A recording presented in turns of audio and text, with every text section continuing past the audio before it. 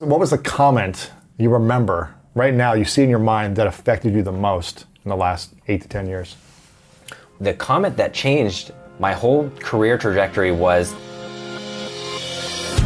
Welcome to the School of Greatness. My name is Lewis Howes, former pro athlete turned lifestyle entrepreneur. And each week we bring you an inspiring person or message to help you discover how to unlock your inner greatness. Thanks for spending some time with me today. Now let the class begin. American author Harriet Jackson Brown Jr. once said, "Live so that when your children think of fairness, caring, and integrity, they think of you." And English novelist Terry Pratchett wrote, "It's still magic, even if you know how it's done." Welcome to the School of Greatness. My guest today knows what it takes to share the joy of magic and illusions through a digital medium empire that he's built.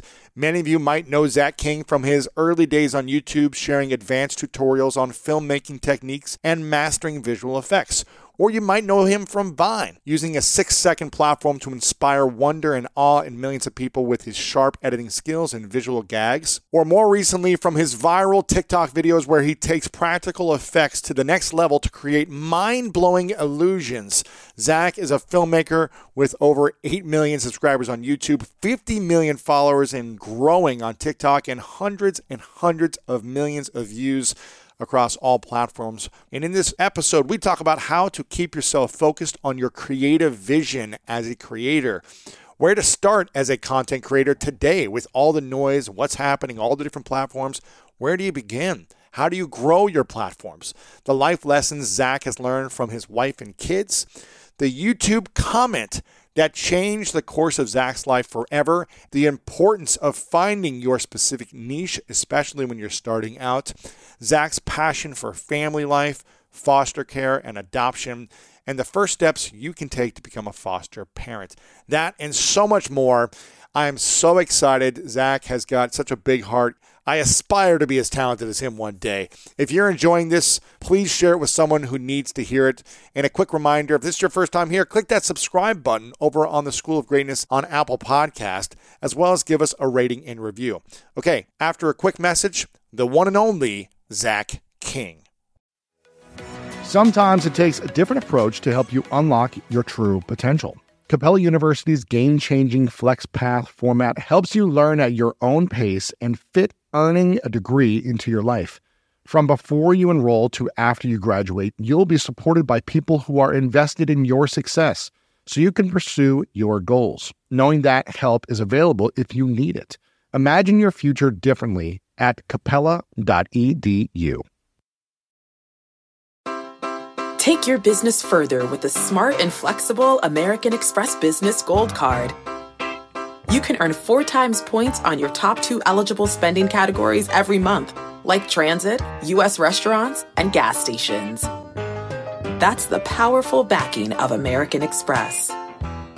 4 times points on up to $150,000 in purchases per year. Terms apply. Learn more at americanexpress.com/businessgoldcard.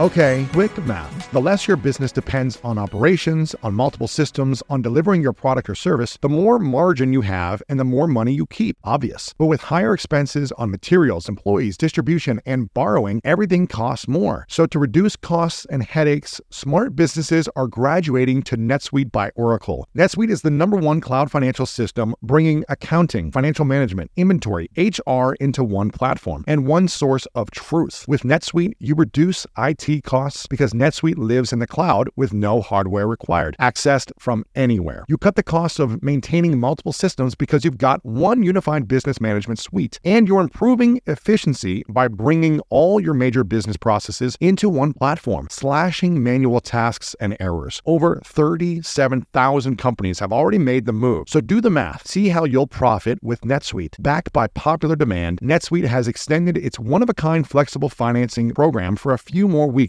Head to netsuite.com/greatness. netsuite.com/greatness. Again, head to netsuite.com/greatness. One of my favorite parts about my job is that I get the opportunity to travel a lot. And in fact, I'm recording this right now while I'm in Mexico. And actually, I was thinking about something that I wanted to share because I get a lot of questions from so many people about different side hustle ideas. So here's one for those of you out there that are on the go a lot like I am or traveling a lot. When you're staying in your Airbnb on your trips, have you ever thought about how you could be making extra money by hosting through Airbnb while your home is vacant? If you're interested in an extra stream of income, Airbnb hosting is an easy place to start, and it's like giving your home some company while you're away. Your home might be worth more than you think. Find out how much at airbnb.com/host.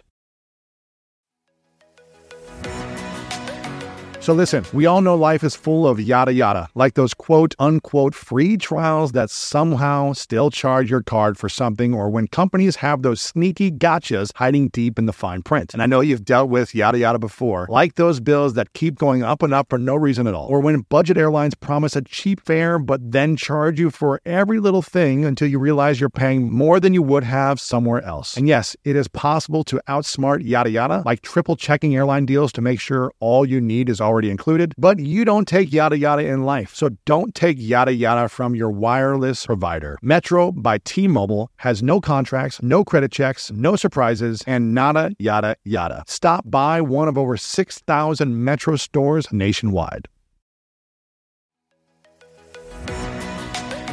When you get a new car or a new home, your first reaction might be to say things like, oh yeah, or I can't believe it, or booyah. But what you really want to say is the one thing that can get you the help you need. Like a good neighbor, State Farm is there. State Farm is there with the coverage you need for your car, your home, and even boats, motorcycles, RVs, and other things that matter to you. With a State Farm agent, you know someone is there to help you choose the coverage you need. With so many coverage options, it feels good knowing you can find what fits for you. And when you need ways to get help, State Farm gives you options there too, in person or on the phone with your local agent or on statefarm.com, where their award-winning app State Farm lets you do things your way. So when you need help protecting the things that matter most, remember to say, like a good neighbor, State Farm is there.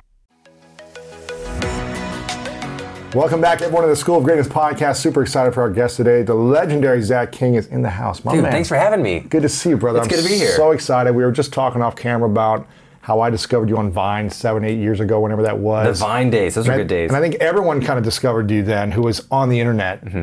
But then I remember you kind of went away, at least in my perspective. Yep. When Vine went away, I remember almost like maybe it was a year or 2 years ago, seeing people say, when your content came back, people saying, isn't that the Vine guy? It's almost like you went away, at least in my perspective, but you were still not gone, but it just seems like you weren't as mainstream awareness for maybe a couple years. Is that true, or is that just my perspective? I didn't go away, but it's kind of that, the syndrome of you get so popular, it's hard to top that.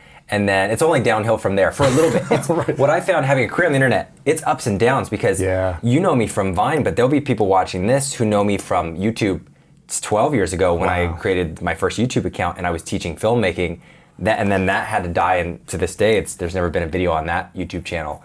So there's still an audience that's like, where'd that dude go? Interesting. And then the recent uptick has been with TikTok, which is interesting. And it was kind of a little bit like you question in the back of your mind as you're creating, whether it's, I imagine artists have this, filmmakers definitely have it, like you're as great as your last work.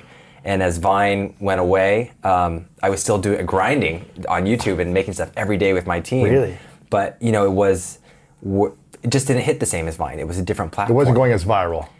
Even though it was going as viral, like people, you never know if it was like a repost. People it wasn't the talk of the town, which was what Vine was. It wasn't like culture. Like Vine was like, this is happening culture. Moment. And TikTok is like, this is what's happening culture. And everyone knows like the dances, everyone knows the songs, everyone knows the magic, right? And it was kind of a little bit exciting to see that uptick on TikTok once again, because it was kind of like you're like telling yourself, like, I'm relevant again. Like, not that you weren't relevant, but you just kind of had confidence that what you were making was evergreen. And now that I've seen that up and down, 3 times with YouTube, Vine, and TikTok, and even other platforms like Instagram, there was a time when we were one of the top 3 creators right behind Taylor Swift in 1 year. When was in terms this? of video views. That was 2014 or 15, the first year that they had, first 2 years they had their video feature.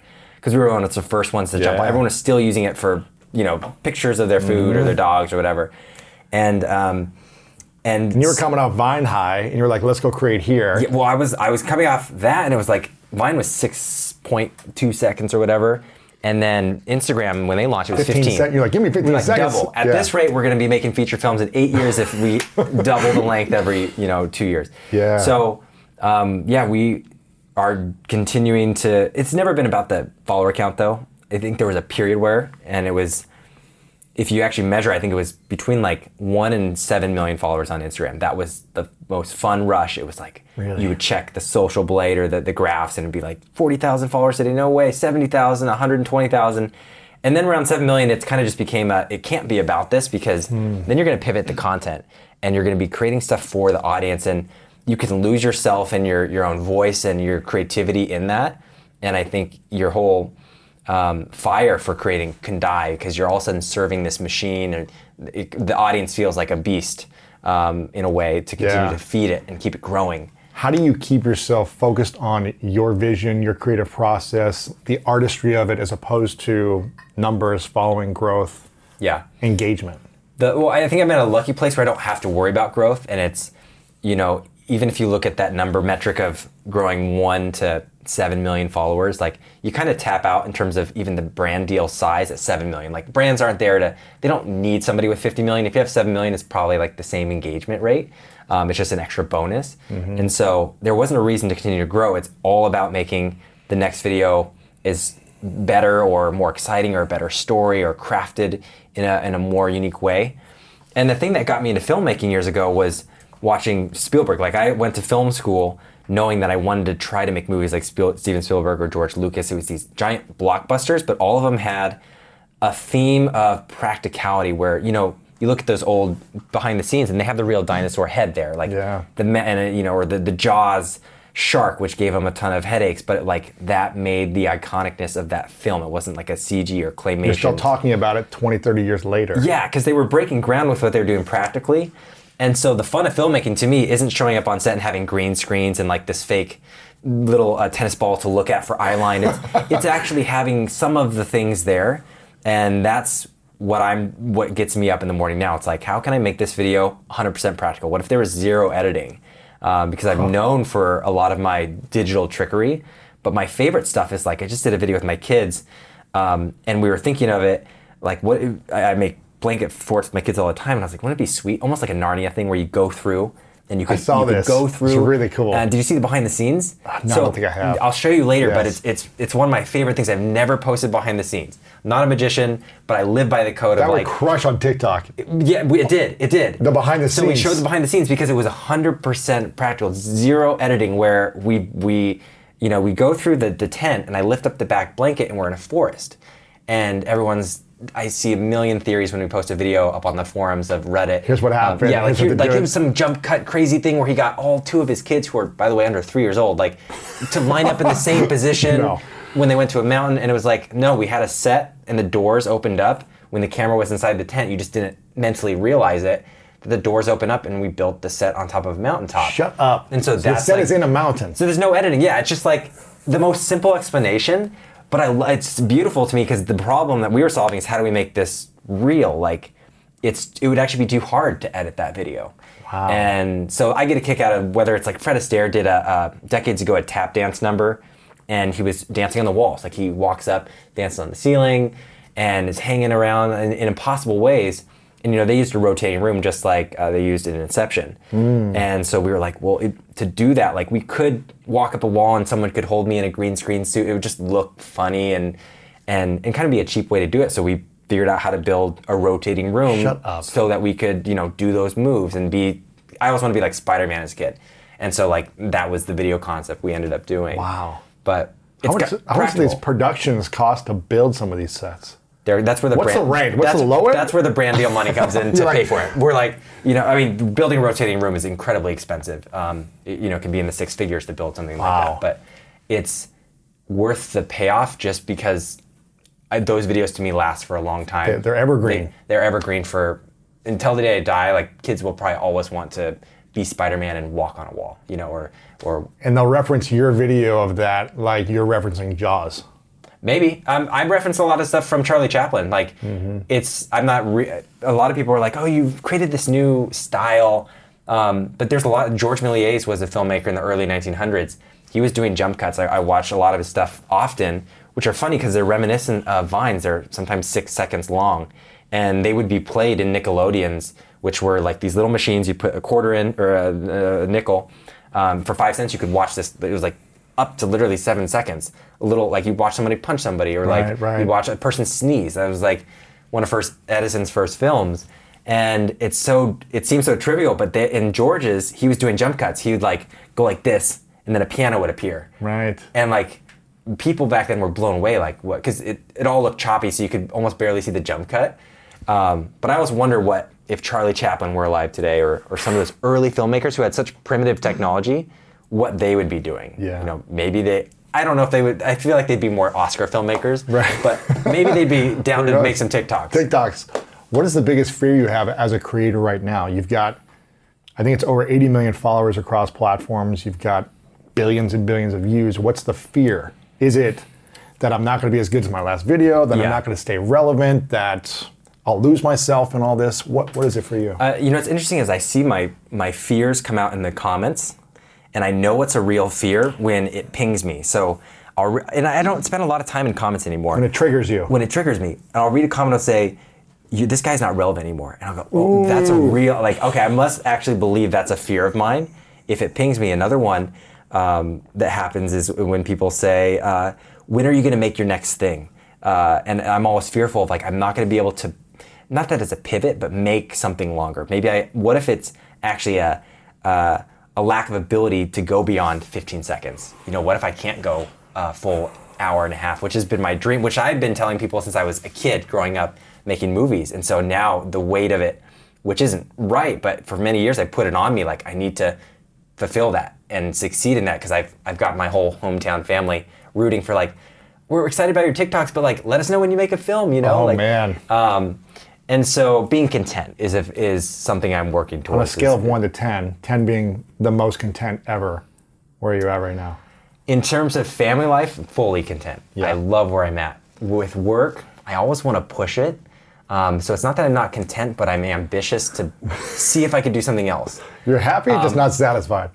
I am. See, there is satisfaction with the work. When we post, it feels great to have finished something and made something, because there's an energy I get and a lot of my team gets from finishing, whether it's a video, any kind of project.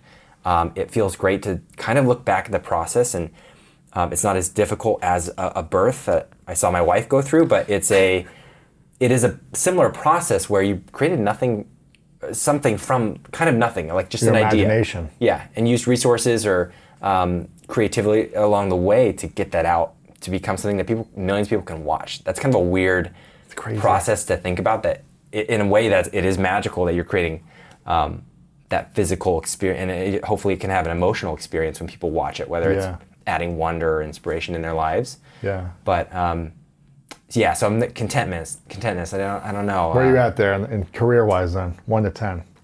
I'm gonna give it a 7. Okay. Somewhere in there. Like there's a lot more ambition in there. I don't know where that line.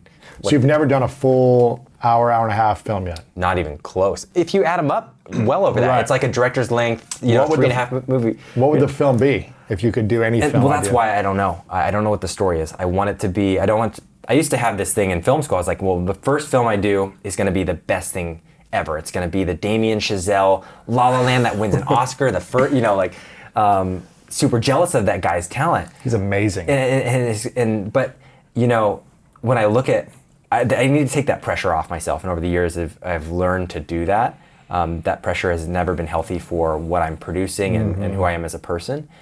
And so I know there's a long form story in there. I don't know what it is because I'm looking for it. And that's just allowing the curiosity to continue to ask questions. Like, I think it'll have something to actually maybe. I loved documentaries growing up, but I never thought I'd make one. I used to actually say, like, I don't know, I don't want to make a documentary. But I don't know, I love the idea of, like, exploring a topic deeper and immersing myself in that for a couple of years. But I also don't have those projects take a lot of time. So much time. We did a documentary, it took 2.5 years of my life. It's a lot of money. We haven't made any money from it. And we haven't, it's just hard. It's more of a creative process of love. Yeah. Right? And that's why it has to be that, because I love sometimes I'll make these videos, especially for YouTube, that'll be 5 minutes, and that's a lot of energy that goes into a 5-minute piece. But when we hit publish, it feels good to be at peace. And a couple times we've said this where it's like, if this literally gets 10,000 views, it's okay. Like, I'm proud of what we're putting out there. And because I learned so much in the process of making that it's not even about seeing the response to it. It's like, it's done once it's published. That whole journey. And I don't. There's longer form story in there. Don't know what it is yet. I feel like a documentary on like magic as a whole. Yes. Like studying great magicians. And that fascinates and then you me. kind of throwing in your spin and twist as a Yes. host, kind of storyteller could be interesting. Yeah, But I think you're hitting on some strings there. That's where my curiosity goes at night. I'll Google like, and there's all these rivalries of magicians and selling the secrets and these shows that, the dark side of magic. Ooh, I like that title. It could be a catchy title. It could be on some co-producer. Exactly. Now, I like to challenge people when they come on the show who have already achieved big things, but they have something missing. And it sounds like the film is something that you would regret not putting out in the world over the next 5 to 10 years. Is that right? Before I die. Before you die? Yeah. Okay. I think I'm going to be making what I'm known for now, this idea of magic. And, magic is very on the nose. I'm not a magician, and I try to say that a lot too. You can't do any card tricks. It's partly an insecurity, but also like it's just magicians get mad. They're like, well, you're not a magician because you didn't do. I did magic growing up, but I know it's a totally different skill. So to me, it deserves a different title.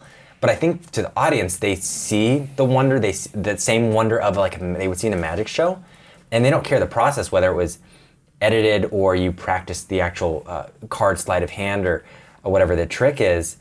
They just know the experience brought them to that. It took them out of body, and for even 3 seconds, they spiritually believed that magic was possible.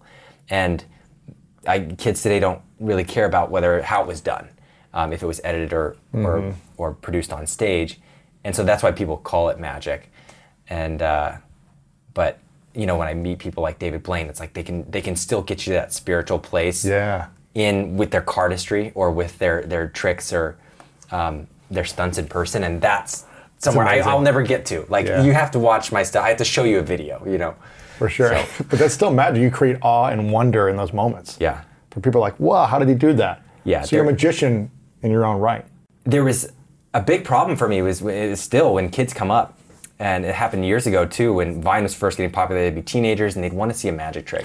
And here's a video to watch. It was like the biggest disappointment. It was as if I told them the behind the scenes of Disneyland or something, and said like, because this happened to me. I went to shoot at one of the parks, and I saw the cast members like take off the Soli head, and I was like distraught. Like, don't show me this. I want to be on the other side of Disneyland. But I would tell them like, no, it's this whole process, and I was breaking it down, and they'd kind of walk away like shoulders. They'd get the photo, but like they'd walk away bummed. It's almost like you should learn one coin trick that you can always do. Yeah. And just have something simple. Yeah. So I ended up for the little kids, like, and a lot of kids, I had kids cry. I would tell them, it's this whole editing thing, and you can do it too, and they didn't care. Like, they were just bummed. And we ended up making a kids book just to solve that problem, because we wanted to hand them something, because I couldn't deliver that experience. And so we did like an AR book, which is cool because you could scan it and all the art came alive. That's cool. But it was like the backstory to how this kid was magical and where the magic came from. And so that's been my thing. I keep them in my car or in my backpack when I walk around, just to like, so when the kids are like, see a magic trick, I'm like, check out what this AR app can do on my book. That's cool. Yeah, I saw that on your website. Where can parents get books for their kids? You can find it on Amazon or wherever books are sold, Target. Just type Zach King. Is it Zach King Comics, or what is it, Zach King? Just look up Zach King, and it'll pop like book, and it'll come up. I'm curious about how many views do you think you have total in all your videos in the last 10 years? Couple billion. Couple billion. Yeah, we've never tallied them, but isn't it interesting? I think it's probably more than that with all like TikTok and Vine and everything there, but isn't it interesting that you're probably one of the most watched filmmakers of all time who didn't get into film school? It's pretty crazy. Isn't that interesting? I have a theory why I didn't get into film school as of recent. I remember I talked to a friend who applied to the same film school, and I was like, can I see the application? Like, I don't remember it. And it was like 10 pages of essays, and then submit your DVD. And as I was going through it, I was like, I don't remember writing essays. And I'm pretty sure because I remember filling out, there was essays, and I hated writing growing up. I hated too. I'm not dyslexic, but I feel like I'm on the border of it where I just can't. I don't like it. I'm bad at it. I only have like one word to describe things, which is like beautiful, and Awesome. that's it. Yeah. And then, but I was looking, I was like, I bet I didn't write any essays. I bet I just wrote like a sentence for each answer. Like, why do you want to make movies? I love movies. Like, that's all I do. And I bet that was part of the reason I didn't get in. But yeah, I mean, that was a bummer for me because I grew up, I was one of those people, same as I know when you talk to Liz Gilbert, she said it, like she knew her passion from early age. And I was that way. I resonate with that. Where like 7 years old, camera goes in my hands. I'm like, viewfinder. I'm a director. I don't know about you, but when around 3 p.m. hits, I find myself craving the right refreshment to get me through that mid-afternoon slump. New Pure Leaf Zero Sugar Sweet Iced Tea is full-flavored sweet tea, but without the sugar and the calories. It might take several bottles for you to believe that a delicious sweet tea can really have zero sugar and 0 calories. But you know what they say, life is full of surprises. Or in this case, full of flavor. New Pure Leaf Zero Sugar Sweet Iced Tea. Try it to believe it. For 20% off your next 12-pack, head to Amazon and use promo code 20PureLeaf. That's promo code 20 PURELEAF for 20% off. When you want the best, you have to act quickly, or someone else will get it instead. Like when you're trying to buy tickets for the best seat at your favorite team's big game. Or when you're hiring for your business and you want to find the most talented people for your open roles before the competition scoops them up. With ZipRecruiter, you can find qualified candidates fast. And right now you can try it for free at ZipRecruiter.com/greatness. ZipRecruiter's powerful matching technology takes center stage to identify top talent for your roles. Immediately after you post your job, ZipRecruiter's smart technology starts showing you qualified people for it. And I believe finding the right team member is one of the most important steps in setting up my company for success. We like to ensure our new hires will be a good fit before they're even on the team. So I am grateful that I have ZipRecruiter's help when we want to grow the team fast. Amp up your hiring performance with ZipRecruiter and find the best fast. See why 4 out of 5 employers who post on ZipRecruiter get a quality candidate within the first day. Just go to this exclusive web address right now to try ZipRecruiter for free. ZipRecruiter.com/greatness. Again, that's ZipRecruiter.com/greatness. ZipRecruiter, the smartest way to hire. This show is sponsored by BetterHelp. And I've learned the hard way that constantly holding on to your emotions and repeatedly choosing to not talk about your feelings will only make you feel worse and worse. And up until about 10 or 11 years ago, I was afraid to talk about my trauma that I experienced. And I know we all carry around different stressors, big and small. And when we keep them bottled up, it can start to affect us negatively. But therapy is a safe space to get things off your chest and to figure out how to work through whatever's weighing you down. And if you're thinking of starting therapy, give BetterHelp a try. It's entirely online. It's designed to be convenient, flexible, and suited to fit your schedule. Just fill out a brief questionnaire to get matched with a licensed therapist and switch therapists anytime for no additional charge. Get it off your chest with BetterHelp. Visit BetterHelp.com/Lewis today to get 10% off your first month. That's BetterHelp, HELP.com/LEWIS. I can do this. This is fun. I want to do this the rest of my life. Found it.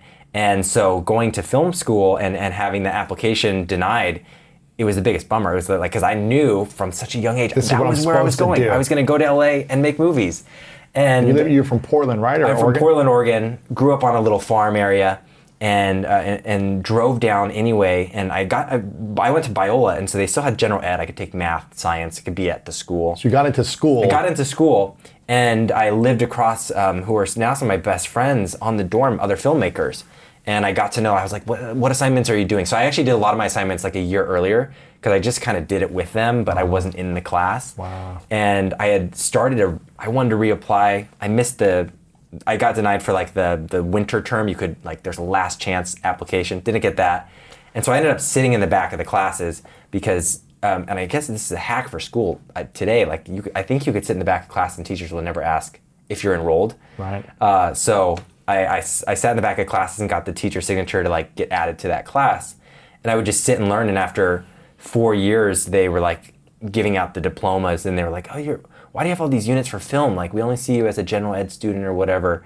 And I was like, well, I was a film major. It must be a mistake. And they wrote me the No way. Yeah. So you never became a film major till the very end. Until the very last week of senior year, before I was going to walk, and they were going to give me the graduation thing. So that's a hack for people who want to go to college and get I don't know. I can't guarantee that'll work. So you never actually still got admitted into film school, even all the way through. You just graduated from film school. I graduated from film school. Wow. That's interesting. But got the same experience. And for me, film school is I get asked all the time, is it like, do you recommend film school? What if I have to go in a bunch of debt? Because you could also buy, if you've heard arguments of like, I could buy a whole studio for $200,000 the education price and go out to LA and move there and try it for 3 years. And that's also a great option. Yeah. So for me, it was about meeting people. I mean, one, I met my wife at the university, so worth the tuition there. But for the film experience, it's, if you're not motivated to get out and meet people and network and go jump on projects or have people jump on your projects, film school is a great place for people to kind of be that extra push. To be thrown into it, yeah. When was the time you doubted yourself the most since you graduated film school to now? Along the way, doing the business part of my work. So business, I didn't do business school. My dad was an entrepreneur, so I watched and gleaned what I could from him. But for me, that's the self-doubt. Like I knew in terms of the filmmaking craft, I know what I enjoy seeing and the tweaks that can be made there. But for the business, it's always a self-doubt along the way of like, oh, is that the right call? Or the worst. So it's because like doing a business deal, charging for something, like what? In the beginning, that's always you're awkward and you're learning that. But no, it's probably more that now I have 15 people on my team, and it's fluctuated over the years. But it's making the business decision of, do we need to downsize now, or do we need to scale up now, or is that too risky, or should I take a loan, or like are we going to be like what if we don't? What if for some reason people don't hire influencers in a year from now? Like where are all these families going to be? And a part of that is I've taken too much over the years on myself, and part of that's just there's a natural system of life that happens, and people will be okay if they'll figure out something. So it's taking a little pressure of myself there, but there's always a self-doubt. It's like, I wasn't trained in this. Like, is this the right, whatever business, it could be not really about the deals, but just more about how the business operates. Like, what if we need to diversify? You have different coaches come in and they're like, well, I see you only do one thing. Like, you need to have 8 things that bring in revenue in case this one thing, but we're all in on this one thing. For the most part, there's like some different revenue streams, but it's those things that I question. Yeah, making those decisions, what routes to go down, who to hire, all that stuff, right? Yep. What was the comment you remember right now, you see in your mind, that affected you the most in the last 8 to 10 years? Well, in a positive way, there's a comment that really changed my career. Like, I should go back and, I don't think I'll remember which one it was because there were several of these comments along the way, but back when I started YouTube, I was making tutorials, so I was teaching people. I had just started the films, going into film school, and so I was teaching what I was learning for editing and putting that out there. It was really nerdy. I was screen recording my screen and pretty much editing down the ums and putting it on YouTube. And the comment that changed my whole career trajectory was, hey, you should show us with these, like a short film, the demo. Like, so if you're teaching lightsabers, like, show us, make a 2-minute short film with lightsabers, and then like break it down. Because they wanted entertainment. It was also like probably just stale content. Yeah. And they weren't just how to, they wanted like, show me the end result, give us and then break it down. Yeah, and it was those comments, and I literally read it and was like, one night in my dorm, I was like, oh, I could totally do that. Like, I'm working on a lightsaber thing for next week. I was gonna break down like a Star Wars thing and how you could do it yourself. And I was like, the demo film would be like 2 kittens. My buddy had just adopted kittens with his girlfriend, and that was fresh on my mind. And I was like, oh, well, if we had them play and just like add it in and film them for like a night, it'd make a funny short, it'd be stupid, Right. It's one of those ideas you don't think about, and you don't give yourself notes. It's just like, let's go do it. And we shot it that night. I posted the tutorial a couple days later and had kind of made it its own teaser, like just posted the video. Jedi Kittens by itself. I just called it Jedi Kittens. YouTube. Yeah. It was 45 seconds long. And I think I even in the caption was just like, tutorial coming next week or whatever. But little did I know, like, the viral potential that YouTube, it was kind of, YouTube back then was a little bit like TikTok now, where if you posted stuff every 20, it might go viral. Right. And viral would be 1 million views, and that was actually, it's oversaturated now. There's been a lot of inflation. Yeah. But back then, 1 million views was like a lot of views. And you could get 100,000 subscribers from that. It was like a crazy conversion rate. People were just signing up for the site. And it was on the news. And the video, my parents called me, and I had been asleep because I stayed up all night to edit that video. And I just posted it, skipped my classes, and went to sleep. My parents were like, "You were on Good Morning America. They just played your video." And you had no clue. And they're like, "Did they pay you for that?" And I was like, "No, like I don't know. I don't know." And so it was just thrown into that whole world. And it wasn't. There was a few people ahead of me doing it. The first wave of YouTube creators, whether it was, I remember early days where it was Smosh, iJustine, Freddie Wong. iJustine was crushing. Yeah, incredible creators who were well beyond, like they paved the way for figuring out what this looks like. And it kind of started gleaning from them and like figuring out like, oh, so I should post every week, I guess, every Friday. And so that was my schedule throughout all of college is let's do tutorials during the week and then Friday. And over time, by that second, third year, it turned from the tutorials are kind of like, people are now confused because there's like there's 500,000 people here watching for the short films. And every time I post a tutorial, they're unsubscribing or they're just like, what is this? So it evolved pretty quickly, and then by the time I was graduating film school, my peers, that's, I think another time I had a little bit of question or self-doubt where it's, hey, 95% of my peers are going to go into Hollywood and do PA work. They're going to be screenwriters. They're going to work their way up for 15 years and become directors. I might get left behind here because I'm doing this weird thing where my parents were really supportive and they actually called it out. We're like, hey, this is unique. Like, just go with it. See, what is a year or two of failing on this YouTube site and just try it out. And also they're like, your living is cheap. It's like $400 a month in LA. Right. Like just go do it.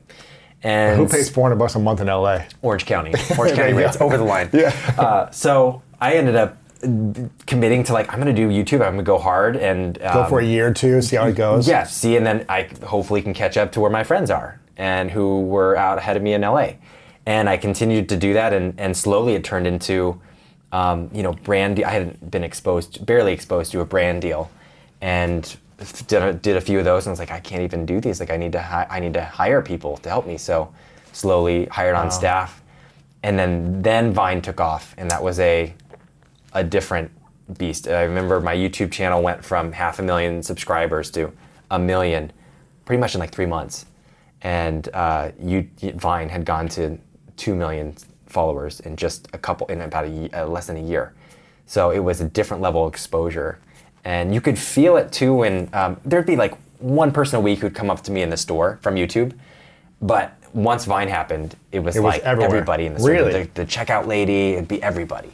And that so you was became like famous in like a month. But Vine was it's kind of compared to TikTok, I think, a little bit, but it's hard to know where they know me from at this point. Right. But Vine was overnight you could feel the difference in person. And that was you go to the store, you walk down the street, and somebody's like, oh. Yeah, that was a weird experience. How did you not let that get to your head? Or did it get to your head for a while and you had to learn how to humble yourself in a way? Well, I'm naturally an introvert. I love being by myself, so it's really uncomfortable. Not anymore, but in the beginning when people come up, like I don't know how to have conversation. Like I edit by myself for 12 hours a day. I work through the night, and I had a girlfriend at the time who ended up, I became engaged and we got married, but she went through that whole journey, and she'd be the person who talks. She's like so bubbly and she loves talking to people. That's her. She loves figuring out like who's in the room and what are their needs, and like let's talk about it. Yeah. And so she was like, whenever I had her, I was comfortable. It was like, hey, this is Rachel. Like, carry on the conversation here. Like, I'll take a photo of you guys talking. Yeah. So, it was different, and I think it's funny when you can see that where you mentioned in the beginning the relevance went down, or people kind of felt like I wasn't around posting stuff.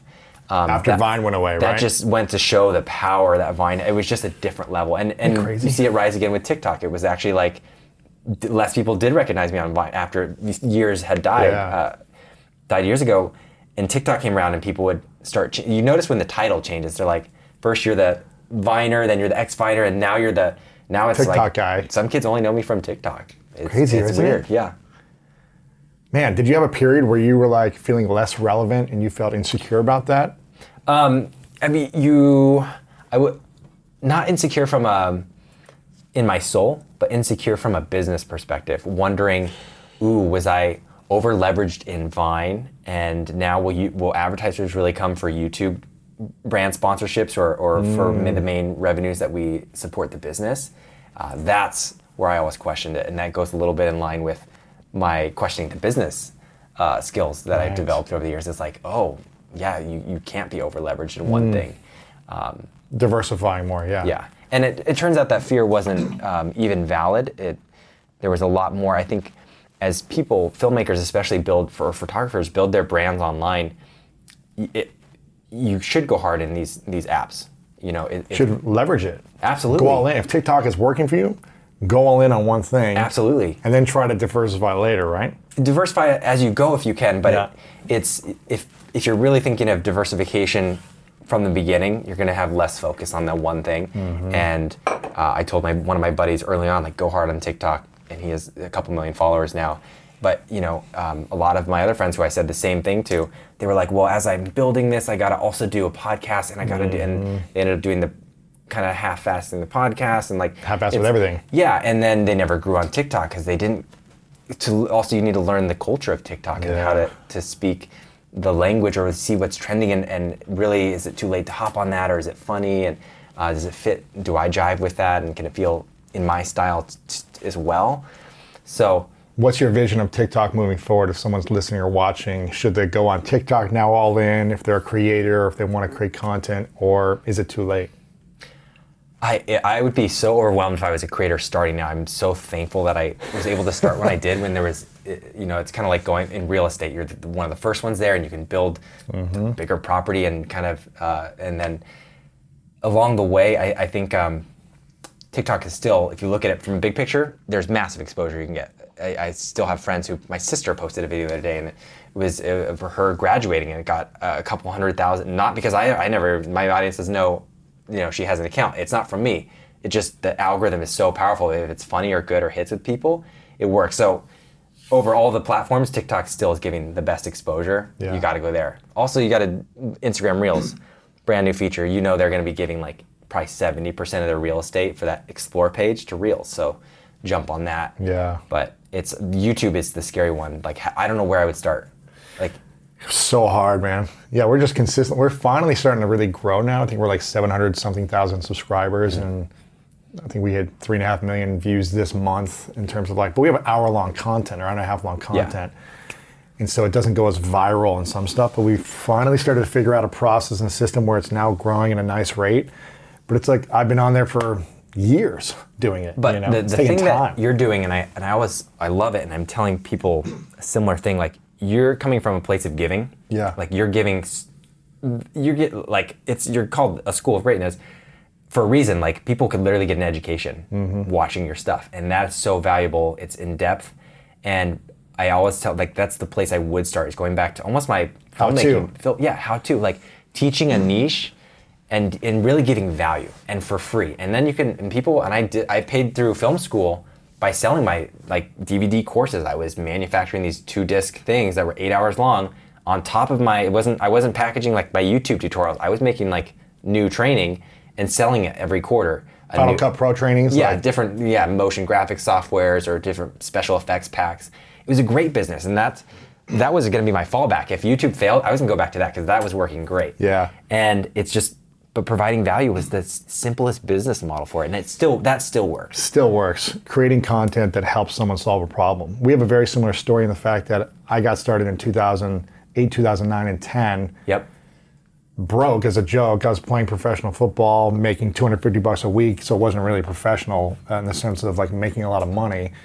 Got injured, had to kind of recreate my identity, and I got on LinkedIn to try to find a job. And I started spending all this time on LinkedIn. And after 6 months, people were like, hey, can you show me what you're doing on LinkedIn? And so by me learning a skill, I started teaching people one-on-one, kind of like with you, teaching one-on-one. Then I ended up creating a book and course around LinkedIn, and I started making money around it. I was like, wow, this is amazing. And I went all in on that, become known for that one thing of just trying to help people. And then I evolved it into, well, what do I really want to create? I want to do more inspirational stuff. But that's what got me started, just like teaching got you started. You created a course. Yep. And I think that's where a lot of people kind of take a misstep, is when they're creating their accounts. I see, I have a lot of friends either trying to break into it, and they go too big. They try to hit everybody. And in doing that, it obviously hits nobody or very few people. And so the niche, I mean, you were literally teaching LinkedIn. Yeah. I was teaching It wasn't Final Cut social Pro. media. Yeah, no, you like It was one go platform. more narrow, especially now. And then you'll figure out from your audience like that mix of what you love doing, and then it'll naturally be coming out in the comments. They'll be like, LinkedIn, what about Pinterest? I really need to trend on SEO on Pinterest. Like, and then if you love it, you start evolve it. Like, yeah. Like the people that are working on TikTok that I'm inspired by, they're teaching something specific. They're not teaching photography. They're teaching like iPhone photography. Like what are the hidden things on your iPhone to make your photos better? Yep. Not like, here's how to be a great photographer. Right. The more specific you can go on, specifically TikTok or any platform, the bigger you can grow. And I think that's important for people to know, especially starting out. I love that you started teaching, then you started creating, and then that became your business model. Yep. You also are, I guess not known for, but we have a similar story in the fact that my dad had 7 exchange students live with us when I was a kid. So from 5 years old to about 12, we had 7 people from around the world come and live with us. So we kind of fostered part-time, 6 months at a time. Was that all at once or over the years? Over the years, yeah. Like every year it'd be like a new exchange student who was like their senior year coming in small town Ohio. And so I learned about culture from people from Brazil and Japan and Germany and France. Cool. And I would learn the language and experience it. And you started getting into the foster care movement years ago, but you haven't adopted, or you fostered first, and then you adopted. First. Yep. So my wife was a social worker, and she was working a desk job at a social work, at an agency where they place foster kids and they do adopted kids too. Sometimes that means kids, are on straight track to adoption, or they need to go through the foster care system and then figure out if they're going home or if they're going to be adopted. And as she was doing that desk job, this is right around the time Vine was kicking up for me too. So early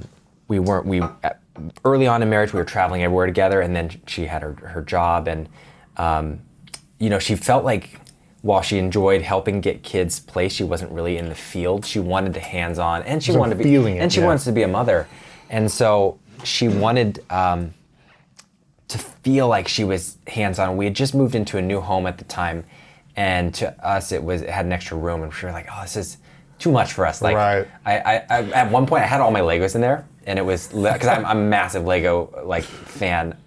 It's almost embarrassing how many Legos I have, and I won't let my kids touch them to this day. It's like if they're on the shelf, like don't touch them. You can play with these ones, which already broken. But I had all my Legos in there, and it just felt like I don't think I need that. And we were like, we could clear it out, and she could quit her job and then end up doing foster care, and we could try it out. We'll have one kiddo. She came from a family that was she was the only biological kid. There was 2 adoptive kids. And my youngest sister was adopted into my family. From China, right? From China. So we both had that experience of having siblings that were adopted. And we knew, early on in dating, and we talked about it like, hey, because I wanted to marry a girl that was going to do adoption and be open to that. And she was likewise with her spouse. So we connected on that. And this felt like, year into marriage, a great way to figure out if we could do foster care. I didn't know what that was. I thought it was messy. You're what, 24, 25? 20? I was, 20, I think 24. And you're still a kid in some ways. I was still a kid, just really just, my business was just picking up. I was just growing a team. And a lot of people would just think, oh, you're too busy, like do it later in your life. But for us, it was really a strong tug on our hearts. It felt like a mission that we needed to do. And we opened up that room. We had our first kiddo, and it was a baby. We signed up for 0 to 2, so you can pick ages. Wow. Range Rover Sport leads by example. Picture this. Assertive on-road performance meets commanding all-terrain capability. That's the 3rd generation Range Rover Sport, which is the most desirable, advanced, and dynamically capable one yet. This vehicle redefines sporting luxury, offering an instinctive drive with engaging on-road dynamics and effortless composure. Now available in sleek, new Stealth Pack, Carpathian gray exterior wrapped in satin protective film with black accents and black brake calipers. Inside the Range Rover Sport, advanced cabin technologies technologies like active noise cancellation and cabin air purification offer new levels of comfort and refinement. And let's not forget about the award-winning Pivi Pro infotainment system. Enjoy a dynamic drive and total comfort with optional 22-way adjustable, heated and ventilated electric memory front seats with massage function. Wow, that's like a spa day while on the go. Design your Range Rover Sport at LandRoverUSA.com. Tillamook Chocolate Collection Ice Cream is a total chocolate game changer. We start with unbelievably creamy dark chocolate ice cream. Then we add different chocolate treats, like chocolate cookies, chocolate cake, or chocolate brownies, to make 4 decadent chocolate flavors. Because sometimes the thing that pairs best with chocolate is more chocolate. Tillamook Chocolate Collection Ice Cream. Extraordinary dairy. And it sounds a little strange, but you do go through an application of like, during this first, next placement, do you want 0 to 2, do you want 2 to 5, and it's really based on what you think you can handle. Mm-hmm. So me and Rachel felt really guilty saying, I don't think we can handle, like we couldn't take on a mentally handicapped kid. I haven't been trained in that. Maybe in the future I could, but it takes extra care, probably not only just a full-time parent, but maybe a little bit more support. Yeah. And so you go through an application process and you go through training, and then literally the day you get signed up, and it's free to sign up, but you get a call and it's like, hey, you want to take in, here's the baby, here's their story, here's a little bit of like how long we think they're going to be with you, and if it's going to go adoption or if it's going to go back to, they have like little pulses on the story. And you either say, yeah, I'm open, I can come drop off, or I'll pick up that day. So we got a call 4 days before we finished the application. Like that's how much they need. To come pick up right then. Baby, from the, it had been in the NICU, but wow. We went to go pick them up and had our first baby for 6 months. And so overnight. Within a week? Yeah, the process was 6 months to get certified, but like within 4 days of us finishing, it was like, 4 days before, they were like, we already know who you're going to have, because they have so many kiddos that they have to put in homes. And so we became parents overnight. And we had a lot of friends tell us like, oh, so you didn't have biological kid, like this is your first kid. And it was like, we didn't have that 9-month window of like anticipation and going to the hospital and birthing and being taught how to do it. It's just, you're an instant dad. Instant dad. There's a great movie, Instant Family, that with Mark Wahlberg, that shows, it's lighthearted, so because foster care is such a serious thing, it can be really heavy. That's a great film I recommend to people to watch and just get a sense of like what is involved. And their story is kind of intense because they had, I think, 3 kiddos at once, siblings. Wow. So what is being a foster? So you fostered one child, and then you then adopted one kiddo, and then they went home. Our first kiddo went home to their family. And what is that like? I've had so many friends with different experiences of it. There's a whole range of them. For us, it's obviously terribly, on one hand, bitter, because you have raised this kid for 6 months, and you're taking on the responsibility of parenthood, like we're calling ourselves mom and dad, for their attachment. We don't want to be like a babysitter and they're getting half love, or we're holding back love, because they're getting the full, like as if they are our child, and for that period they are a child, our love. And so it's heartbreaking to give back, but at the same time their story was really amazing, and I was so proud of their family, because if someone has kids in the foster care system, most likely their parents have been in the foster care system, and it goes down generations.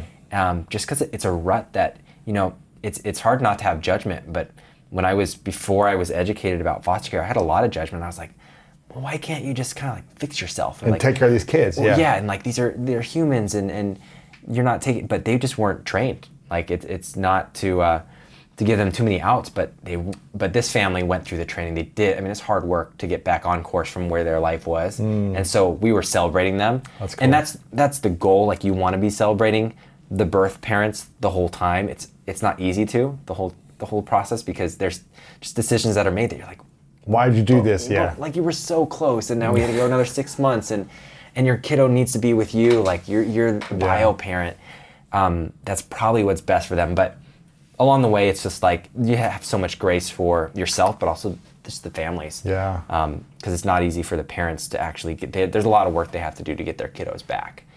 And so our second kiddo, joined the family, and we ended up, the story turned where he joined our family, and we were we were thrilled. Like, he was our son for the first 2 years that we had him, and the fact that he got to join our family was like forever son, like so cool. How old was he when you joined? So he was 2 when he was adopted. Okay. And what's his name? Mason. And what has Mason taught you about being a better creator? Kids are the most creative things in the world. Being a dad has changed my eyes, and actually it re-inspired a lot. I think you can see it in my work when you see, if you were to go back and see when my kids were somewhere around the age of 1.5 or 2. So just about a year and a half ago, I can track back that my work was more inspired, that the ideas were slightly better, because I was on the ground with my kids. I'm every day on the ground when I get home at 5, looking at grass, looking for bugs, looking for ants, whatever that new thing is that week. Looking for toads was our whole winter experience. There was a pond near us that hatched looks like thousands of toads, and we'd catch them, and to them they were these scary. We had these stories going, and that's so fun. And kids, you can see their innocence, and you can see that it's really in the best creatives. There's no yet. They haven't been told no. And I catch myself. I'm like, no, you can't cross the road. And instead of explaining like, well, you can do anything, but here's why it's not safe to cross the road. It's a yes and mentality. But I'm always yelling, no, don't. Why do you have to touch the coffee thing? Like, why did you spill this morning we made espresso? Both my kids by the age of 1.5 have learned how to make me a full espresso. Besides putting the thing in and like turning it with the force that it needs, they can make and hit all the buttons and grind it and everything. That's cool. And that's our ritual in the morning, but he just spilled it this morning. I'm like, no, like, why did you bang it on that thing? It's like, the process. And really it's, I'm catching myself, so I don't want to be the no person. I want to be the expansive and teach them, sure, there's boundaries of life that you need to be safe for your own physical well-being, but other than that, like, anything should be possible for the kids as long as possible. I want to be there cheering them on and saying, yes, and how do we do that even better? Do they watch your videos? What do they think of your work? So I did a magic trick for them, just a simple coin trick early on. I think they were like 1.5 years or maybe 2 years old. And they started crying. It was too much to handle. It was like, where did it go? And I pulled it out of their ear after. It's a classic, like, right. It's almost doing it, like I've done this one to them where I pull off their nose. And they're scared. They're scared. So I stopped doing it for a little bit. They've seen a few of my videos when they're in, because Mason's old enough to know what a camera is, and he actually enjoys filming and taking photos. But I do show them the videos that they're in once in a while, because it'll, like the camping video, just so that they can full circle know what we were doing if they remember, like, oh, that's why we were on the mountain that day. Like, oh, we made a video. Cool. That's cool. But they have no idea the followers, and I don't know what raising kids in amongst fame will look like. So I'm gonna have to meet mentors that have done that successfely, and then take from them. How old are they now? 3.5 and 2.5. Wow. Yeah. So they fully don't understand it yet. Yeah. I'm assuming they're just trying to have fun. What's weird is, and we've stopped putting them in videos because of this. People would come up to take pictures with them. Like I wouldn't be around. They'd see them in a store. We had one just a couple months ago. A kid came around in Target and was like, Mason? And I was on the other edge of they didn't see me. Another kid? Yeah, another kid in their family. And the dad recognized him too. He was like, wait, is that me? And they were also probably like, why is he alone? But I was on the edge of the aisle and I could see him. But they're like, oh my gosh, it's Mason. Let's get a photo. And I was like, hello, like other parent, weird. You should know, like, that's weird. Because the kid's like 3.5. But it made us like, oh, they're aware of like people coming up to me and taking photos. Now people are asking them. So we're figuring that out. We're navigating. Like we've kind of gone the opposite of like, we're going to take most, unless it's like such a cool concept and they're going to watch us when they're older and just be proud of it. Yeah. Like, we're pretty much taking them out for a while until they can make the decision and we can guide them through what that looks like. Yeah, like, that's do cool. you really want to be in a video? This could be some consequences long term. Sure. The video you did where it was on the mountain, it was kind of like seeing the back of them, so you weren't really seeing too much, which is pretty cool. What advice would you have to creators who are young creators that want to make a career out of this or want to try to make money out of this? Yeah. Should they focus on, early on, how to learn about business, or should they just focus on their craft and making great art? It's focused on the part that they love the most. So, and it's not necessarily what they're going to be good at the most, because they can hone, but they can hone it. So, for me, I'm not, like, I have people around me who can help me with the business. If I really wanted to, I could hire a firm and I could plug and play with them really easily. Like there's a lot of ways to find the thing that you're not good at, and it'll complement you even better, make you stronger. So I would focus on the craft, focus on the thing. It could be business, but probably the people joining social media do have a knack for filmmaking or creating video. Yeah. And then showcasing, what they're doing with that. What's the mistake you see a lot of creators making, especially right now, whether it be on TikTok or YouTube or any platform? What are they? I mean, the really common one is people joining just to get famous or just to make money, or they know it's the cool, popular thing to do. Those are too shallow, and those won't take you very far. And they'll lead you making decisions that, like, it's tough because when I make a video, we know the things that could make it even better. But sometimes it's compromising things that are already part of who I am or what my brand stands for. Or it's jumping on a trend that just doesn't feel right, but it's so popular. It's like, I should do that one. I don't know, but it's Give me an example. What's a recent thing that, here's a trend I could have done, but I decided to go a different way because it was not aligned to my brand? So there's one where a gal, and she's incredibly talented with her face movements, and it's Bella Poarch. And she the big one with those like boom. Yeah. And so it's got this, I love the creativity of it. It's amazing. And I'm thinking maybe there is a version that I could do. It's the most watched video on TikTok, I think, right now, right? And so on TikTok, if you use the sound, and it's a double whammy because it's a popular sound, so that'll trend. But then there's the hashtag, there's her, if you take her account. There's just the fact that it's an effect, it's a face zoom. Yep. And so all these things all compounds. Yeah, it's compounding, and it's like, I need to do that. But I would be forcing myself to do it just for the sake of a trend versus there's not a great, at least we haven't written one yet, a great magic trick in our version of surprise and wonder that would pop out of there. Now there could be, we could sit and really force it, but... I think you did a great one similar to this with, who's the singer? Oh, Selena Gomez. Yeah. You did something like that where you did like a magazine and then she was there. But that wasn't, and that was great because it wasn't a trend. It was just like, it was a natural idea. So like we were just talking about, I think we had seen her on the cover of a Variety magazine. It was like, oh, we should work with Selena. It'd be funny if I was a hairdresser and just like this girl came in and she was like, I want this look. And we were like, oh, we'll just put it over her face and it would transform. And that's kind of a natural, like that works. But forcing it into a trend is the thing that can get us way more views. But if it doesn't feel right over time, if we do it 20 times, the brand will feel different. It'll feel like... Maybe a trend chaser. Yeah. As opposed to an originator. Yeah. And that's... Our goal isn't even to originate trends. It's just to like put out some fresh ideas. And it's really for other, our thing is if people are scrolling through the feed and they get a dose of 15 seconds of like magic that takes them back, whether they're an adult, takes them back to like, oh, I like that feeling of seeing a magic show and that like anything's possible, and they take that somehow into their work that week or what they're doing, like that's awesome. If they're just surprised for 3 seconds and take them out of their routine of just going through the feed. Go ahead, sorry. And same for kids, like for the first time, if they're seeing magic or they're seeing this wonder, that inspires them to maybe go make films. We get sent clips all the times of kids who try these. I have a simple one, it's like a jump cut, and it's the one where you keep the camera on tripod, and I go like, whoosh, and then I freeze, and my friends bring, another t-shirt, and I throw it off. And it's like you cut out the middle section, and then there's your jump cut. Yeah. And we get so many videos from kids and families that like make these together. That's the fun part. It's like if that inspires them to go from being a consumer of the content to being a creator of it, that's the goal. Because I don't use social media myself, but I do get caught in whenever a new app comes out. You don't use social media yourself? I don't use it it's too addicting for me. And so I've just gone off.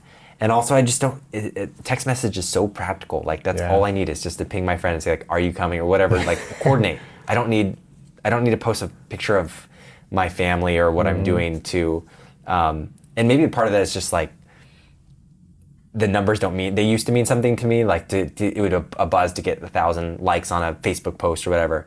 But maybe it's hitting, when you hit 1 million, it's just like, it's that 1 to 7 million range. It's like numb. Once you're tapped it's out. numb, well, you just realize that's kind of, it's just so surface level. Yeah. But I don't use social, but TikTok is one where like I can see how addictive it is. I can be lost for hours. I can continue to scroll. And so the goal is like, let's put something a little edifying in that feed for people and pull them out of it just for a second.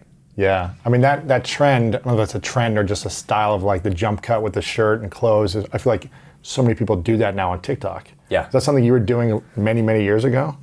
No, I started that on Vine. That was a natural, like when Vine, I love creative constraints, and that was one of the best things Vine gave me was, at the time I could make YouTube videos that went up for 2 hours long or whatever, and I was never gonna do that. But when an app came around and said, hey, it's 6 seconds, like you literally can't go over that, that was actually freeing. It was like, I need to consolidate what I'm gonna do. I went back to my magic roots as a kid, and I was like, oh, I always loved how magicians would do this disappearing act, but I never understood the story. So let's just like beef up the story a little bit, kind of copy some of these same ideas of trick techniques and put it in 6 seconds. And slowly, you learn, oh, well, it needs to be funnier. It needs to have a better beginning setup to get the ending. And you build that story arc even in 6 seconds.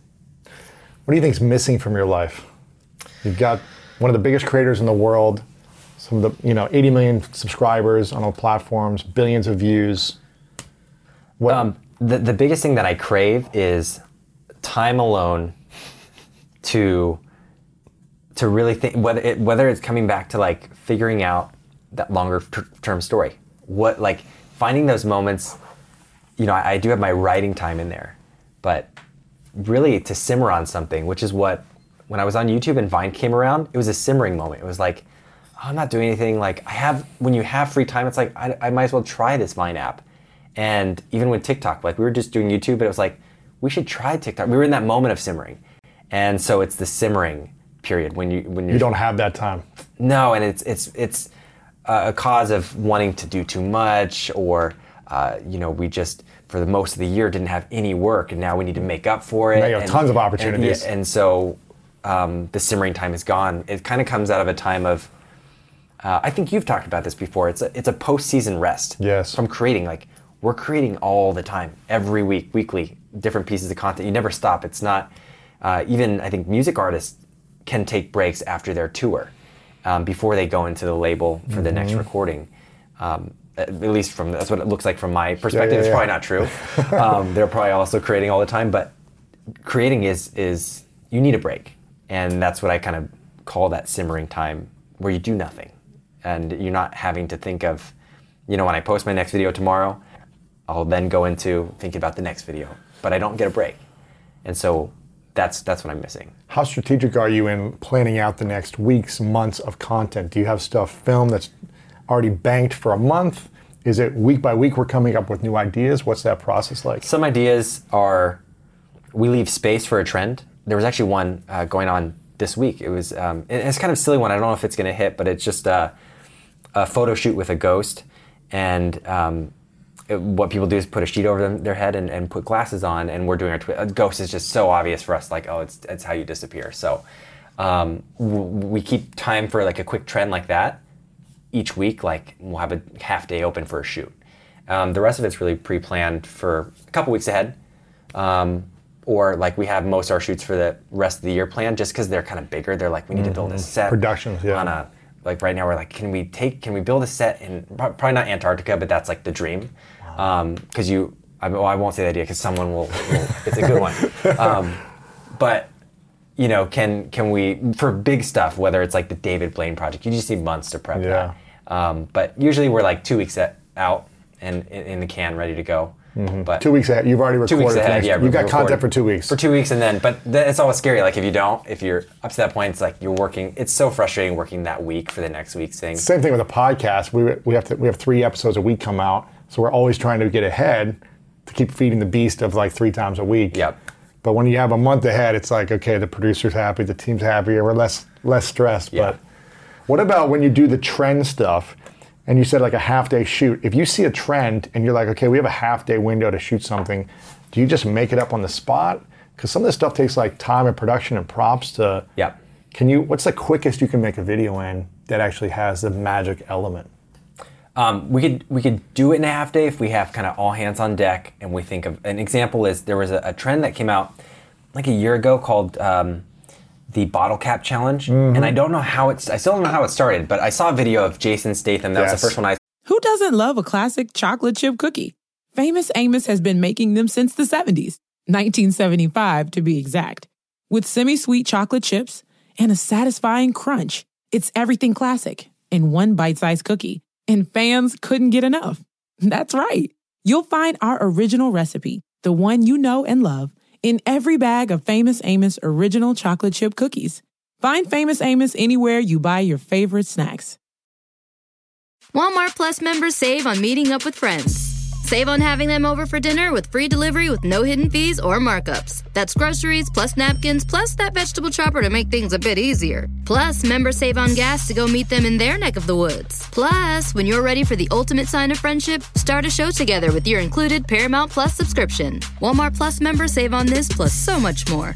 Start a 30-day free trial at walmartplus.com. Paramount Plus Essential Plan only. Separate registration required. See Walmart Plus terms and conditions. Saw slow motion. Kicking it. Kick it off. And did you do one of those? I was wanted to, but I wasn't cool enough. Was it like too late? It was too late. Oh, bummer. And when is it too late to get on a trend? Well, it depends on the trend. Like some trends are technically, they go for a couple months, really? Sometimes. But that one had a little bit of longevity. Yeah. I remember seeing one with a guy who like used like his hand with like a sock over it and like took it off. There were so many clever ones. Puppet stuff. Yeah. That's when we get the hunch that it'll be a trend when you start seeing people take really clever twists and it just gives you a ton of ideas and you're like, okay, we'll skip most of those because people are going to do those. Like what's the one most people aren't going to be able to do, which is, we do a lot of stuff that is very difficult to do and takes time, so people kind of will never do those ones. So what was that one like? What'd you do? So for the bottle cap challenge, I was like, well, what if, I think we saw similar, like, oh, they're kicking it with their feet, but it's really their hand. But what if when I kick it off with it is my feet, but I'm really small in perspective. And then when the cap flies off, I fall into the bottle. I remember seeing this, and I'm kind of drowning, and then I have a friend pick it up, the cameraman, and drop it, and water goes everywhere. I remember seeing this, yeah. So like that video, we talked about it in the morning. It was just like, hey, the bottle cap challenge is happening. We got to do something. We start filming, and the key for us is to get into blocking. You can be in your head so much when you're writing an idea, and especially if you have even just 4 people in a room, everyone has a slightly different version or a different idea of that, what it should be. And unless you're with a camera and like acting it out and blocking it, you're not really, there's a point where you don't get anywhere. Mm-hmm. And so the idea isn't sharpening, so we just jump outside, and that's our go-to. Just practice it. Our phrase is like, let's get into blocking. Let's move from like the table to like doing it, because we're going to get nowhere. You kind of write it on the fly almost. And so we block it, and I remember the one that, I'll never forget that video, because we had a kombucha drink that was just in the fridge. And we're like, let's throw it in. And a kid comes out, one of our team members is like, well, you know what would make this even better is like GT's kombucha was just trending last week for this video that Cody Ko did, and that's the true kombucha. Like, we should get that because people will talk about that more than even this trend, which ended up being the case. So you went and bought a bottle. He went to the store, we put GT Dave's in, and it was last minute. Like, he barely got it in there. We shot the thing, we posted it that night or the next morning, and then GT Dave called us and was like, hey, one, we're sending you we're stocking your studio fridges with kombucha, but also that was like super cool. Thank you. Let's do something in the future. But those videos, they happen fast. It's like we get all hands on. If we have all of us doing it, we can get it done in 2 days. It's almost like you need a business sponsorship salesperson who's with you, who's like calling the owner of the brand saying, we're about to do this video. Yeah. Do you want us to keep the label in or take the label out? And here's the rate. Yeah, it's something like we're about to call this other beverage company. Yeah, exactly. We've done that in the past, and we've talked about that. It's actually a little It's unorganic. Well, no, it's not organic. It can be organic. Like, that one was super. A lot of people saw it. My friends called me and were like, "How much did you get paid for that?" And I was like, "Oh, it wasn't an ad. Like, but it was so front and center. Like, it should have been an ad." But the internet moves too quick for brand deals to get made on the fly. That would take a month. There does need to be an agency that does that. Like, they have it ready to go. Like, they're just waiting for the trend to happen, and they have a client. They just need the connection, and the contract's already in place. That's the problem. Is by the time you do that, and then you get other. I love brand deals because they pay the bills, but you also need to meet their like. Well, you need to say it this way, and you need to put the bottle here, and you just get more. Sometimes you get on a call, and there's 10 other creatives from their team. Oh my gosh! Giving the ideas. And you're like, get out of here. It just slows down the process. Yeah. And it can taint the idea from, especially those trends. They need to be like your fresh idea, untainted. If brands understood that they need to trust the creator and just say, we trust you, make it great, do your best, and have like one stipulation or something, you could probably create a much better video. Those are always the best videos. I mean, I had Coca-Cola approached me years ago. It was one of my first brand deals, and they're like, what do you want to do? Like, what can we help you do with finances that you can't do now? And I was like, fly. Like, I've always wanted to hire the Ironman stunt team and fly. And you know what? We'll just say Coca-Cola made me fly by putting Coke on my feet and shaking it and like opening it, or a Coke and Mentos thing. And then like upside smart. down and flying. And they were like, sweet, we'll hire the stunt team and we'll pay you. And so that is the best. And that video has been seen over 1 billion times on various platforms. It's been copied everywhere. And you're right, it's genius, because they just need to say, like, here's what you're great at doing. We're going to provide finances to go next step, the direction you want to go, and that's kind of it. But it is limiting to like the amount of brands that you can work with, because that level of budget they need to be just for general awareness. It can't be like a call to action, link in bio to sign up for whatever. Brand awareness. What's the biggest lesson your wife's taught you about being a better creator? She's taught me a lot of lessons, and she's probably going back to your question about how you stay humble during a rise of fame. Like, that's the only thing I can attribute to, her keeping me grounded, and family and friends. And she's taught me so many things, but one is really just to not go numb to the journey. There's a lot of things, whether you're traveling and you're used to the speaking tour or whatever, meet and greets, and you've probably done the meet and greets where you do 300 people in 2 hours, and it's like, by the end you're a robot, and you're saying the same things, and then you catch yourself when you say the thing and they didn't even ask you that question. And she's taught me to really be present, and like every person that's meeting you has a need. They obviously think they're your friend, but it's really your moment to like talk to them about them, whether it's 30 seconds or a minute. Like, be present. Don't go to the robot version of meet and greet Zach. She seems very emotionally intelligent. She is. I have none, so she has to be over capacity. Where do you think you'd be without her? Or if you were a creator who was more single in the last 7 years? I'd probably be doing a lot of the same stuff, but family life would feel very empty. I don't think I would be. She's pushed me to challenge. Like, she's kind of the voice of like, hey, we have an extra room. Like, what are we doing? Like, we could be doing more. She's the push of that. Where I get pretty content with like, oh, I'd probably be somewhere like work's going well. I'm just grinding still, single Zach, if I hadn't met her. Yeah. But she continues to push to the deeper purpose of life. In the areas of, it's great to be famous. She'll question like, what are you doing with it? Like, whether it's the one-on-one interactions or when you're speaking or being more present with people, what are you doing with that? Yeah, the impact you're making with it. Mm-hmm. What do you want people to really think about you, about your work? When they see your work, what do you want them to think about? I want them to be taken back to that spot. Like, I have a vivid memory of it as a kid I was visiting Boston, and just going about life, but kind of uninspired for a little bit of time, and seeing a guy, it was the goofiest costume, but he had a hat on, and he was obviously just ducked like this, but his hat was floating. It looked like he had no face, and it was like the Invisible Man. And I was just mesmerized. And he was doing magic too, like without looking, or he had no head. It looked like an invisible guy doing magic. And I remember getting that dose of inspiration.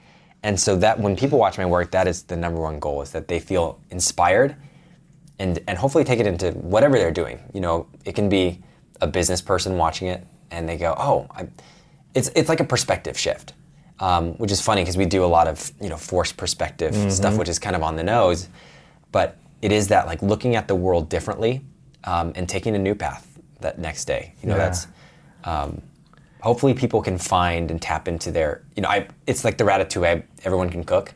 Like, I really think everyone has a creative bone in their body. It's just how much they've used that muscle and how much they've tapped in and trained it, and also following that curiosity to go actually execute an idea based off of what you may have a question about. I've always been fascinated by artists because I never was good at art or like painting or all these things. So I just love watching it. I love appreciating it. And I'll dabble a little bit here and there just for myself.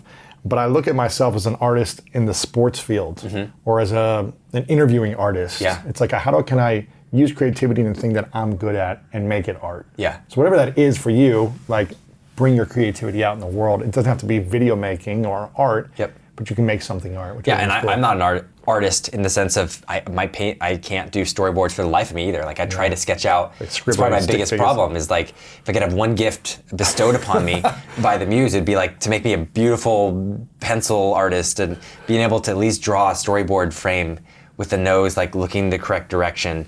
And but I think people limit art and artistry and say it applies to only painting or only filmmaking or writing, but it's every craft can have an art to it. I 100% agree. And what is your biggest fear right before you launch a video? Is your biggest fear that it will fail and it won't do as well as you think, that it'll succeed beyond your wildest dreams, it'll be the biggest thing ever, or that everyone will judge and criticize it? Failure, success, or judgment and criticism? Which one's strongest for you, or you're afraid of the most? The biggest fear when I hit publish is that my last one, not is good, but is that the last, there was a period too where I really was believing that I'm going to be out of ideas. Like we're 2,000 of these short videos in. Really, is there any more than that? Like, or are we just going to do more of the same thing and mix it up a little bit? And for me, when I post, not much anymore, but because we're planned out for 3 weeks or 4 weeks, so I know there's more, but like it's in the writing room now. It's when we send it off to production and then I have to sit there with my team and we're thinking of the next idea.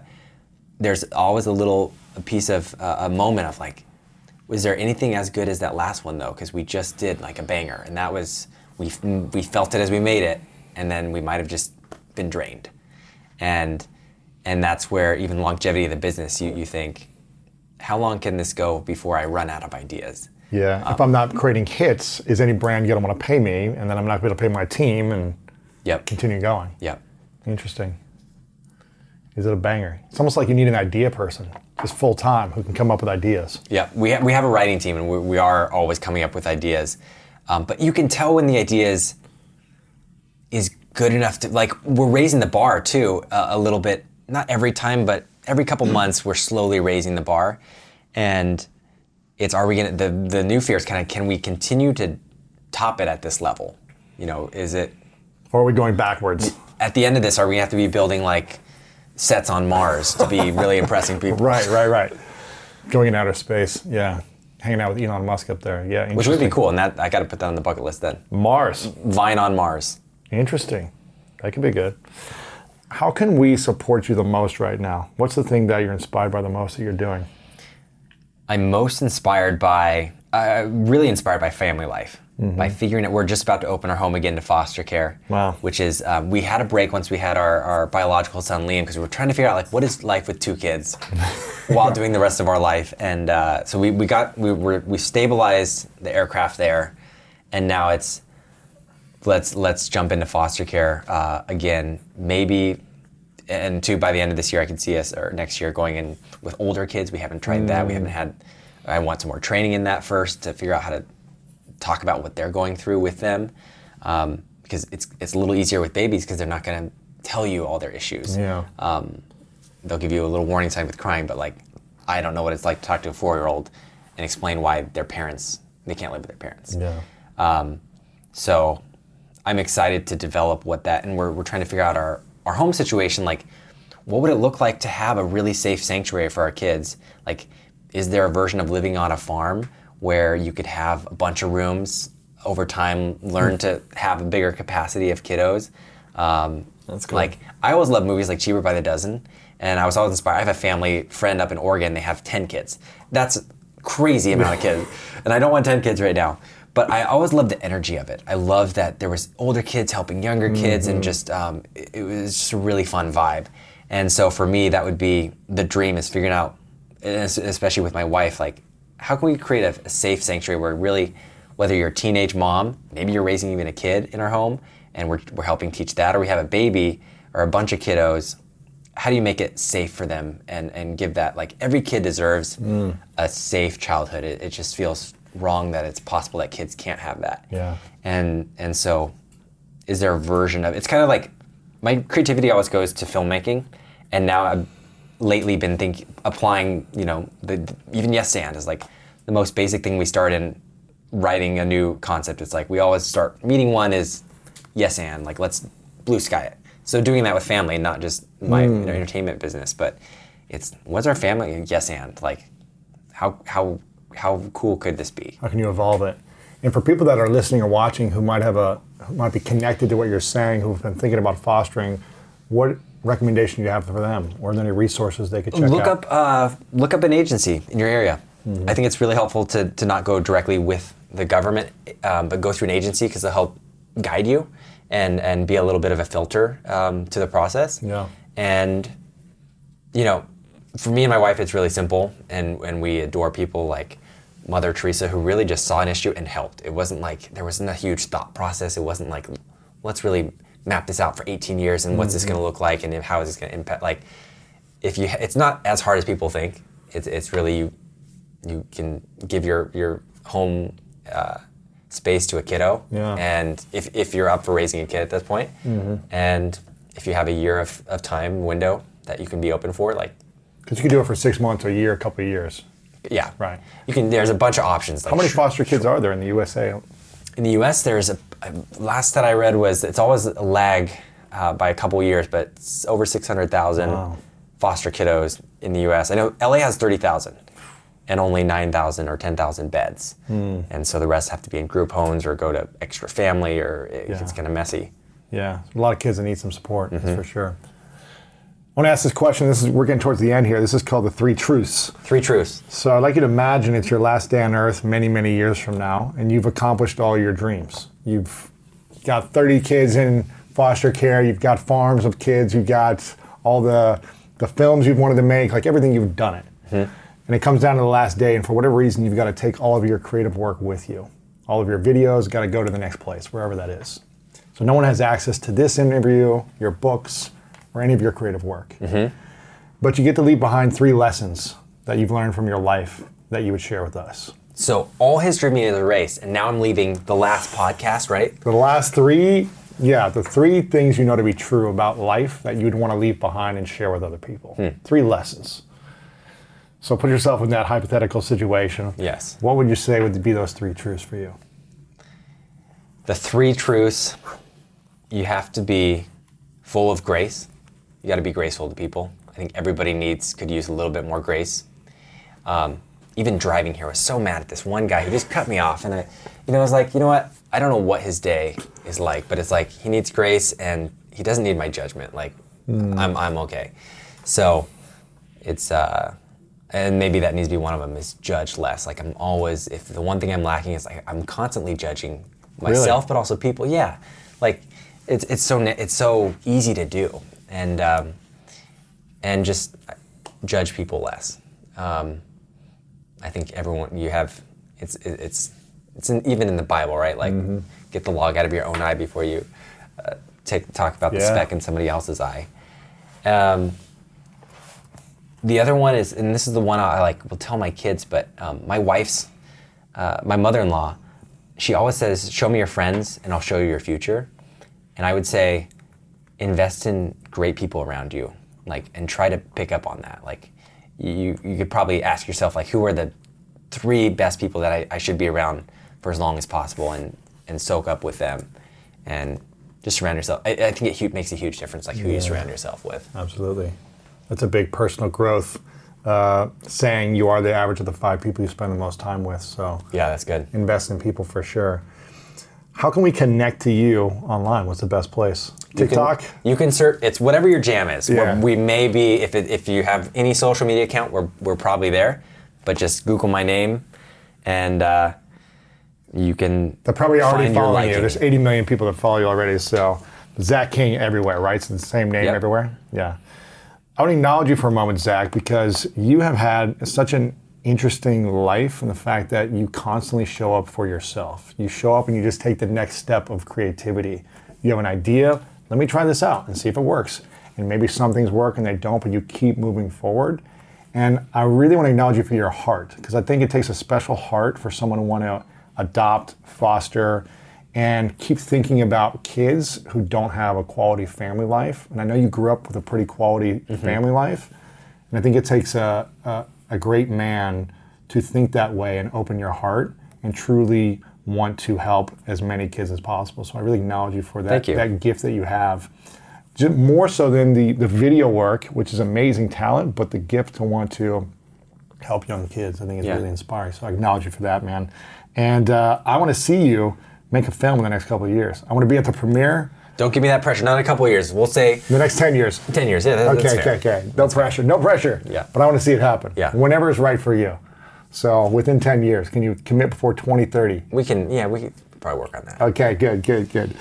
I want to see the film, The Dark Side of Magic, or whatever you want to call it. I won't take the credit for that, but it's a good idea.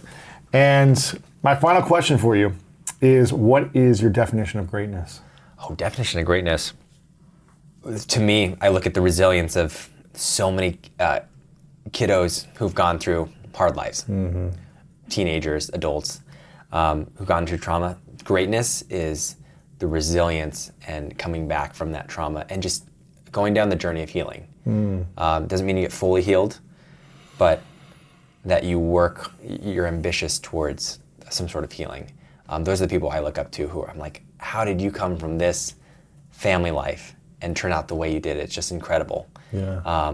The resilience. So I think greatness is having an incredible capacity of that resilience. And what's the thing you've had to heal the most in your life?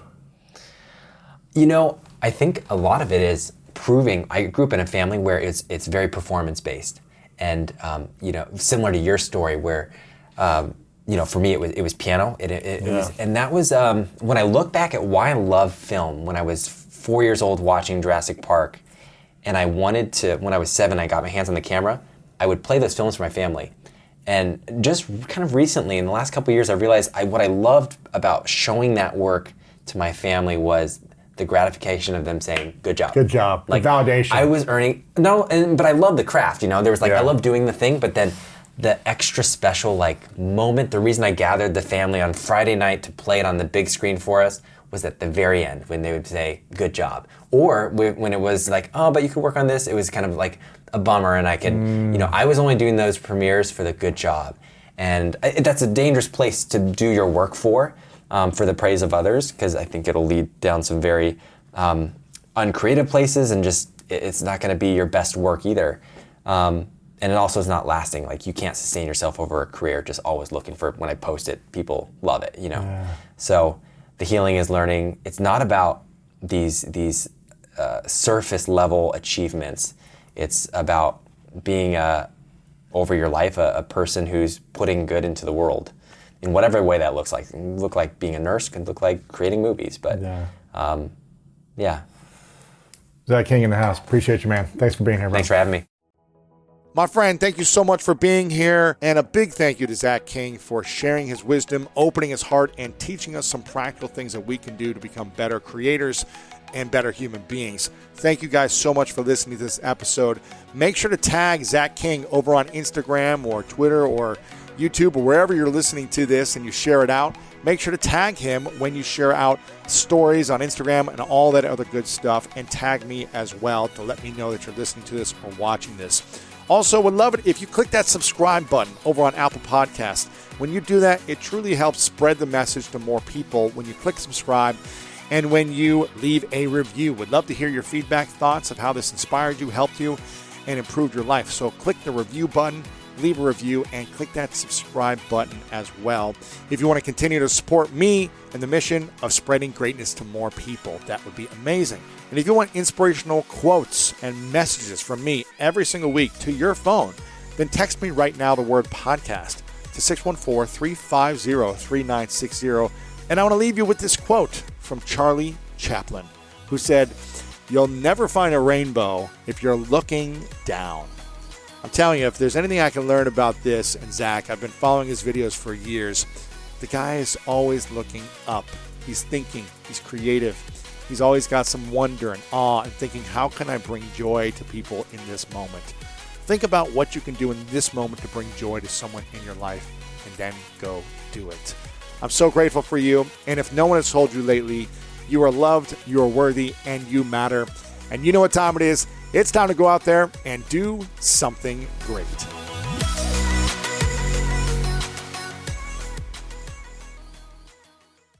Who doesn't doesn't love a classic chocolate chip cookie?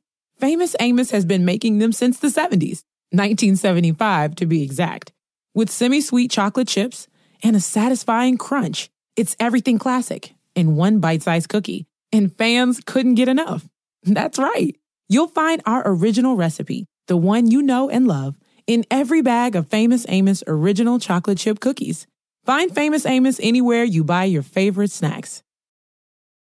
Walmart Plus members save on meeting up with friends. Save on having them over for dinner with free delivery with no hidden fees or markups. That's groceries plus napkins plus that vegetable chopper to make things a bit easier. Plus, members save on gas to go meet them in their neck of the woods. Plus, when you're ready for the ultimate sign of friendship, start a show together with your included Paramount Plus subscription. Walmart Plus members save on this plus so much more. Start a 30-day free trial at walmartplus.com. Paramount Plus Essential Plan only. Separate registration required. See Walmart Plus terms and conditions. 1, 2, 3, 4. Those are numbers. But you already knew that. If you want to know what number you're going to pay each month for your car, use Kelley Blue Book My Wallet on Auto Trader. They're really good at numbers. Auto Trader. On this episode of Plant Killers, we'll explore one nation's most notorious fruit and vegetable killer, bad dirt. What makes bad dirt so bad? The answer? The ingredients. But fear not, true crime enthusiasts. This story has a happy ending. New Miracle-Gro organic raised bed and garden soil. It's made with quality organic ingredients from upcycled green waste like compost and aged bark. Unlike the other guys who can't say the same. Looks like bad dirt's murdering days are over, thanks to Miracle-Gro. Join us next time on Plant Killers.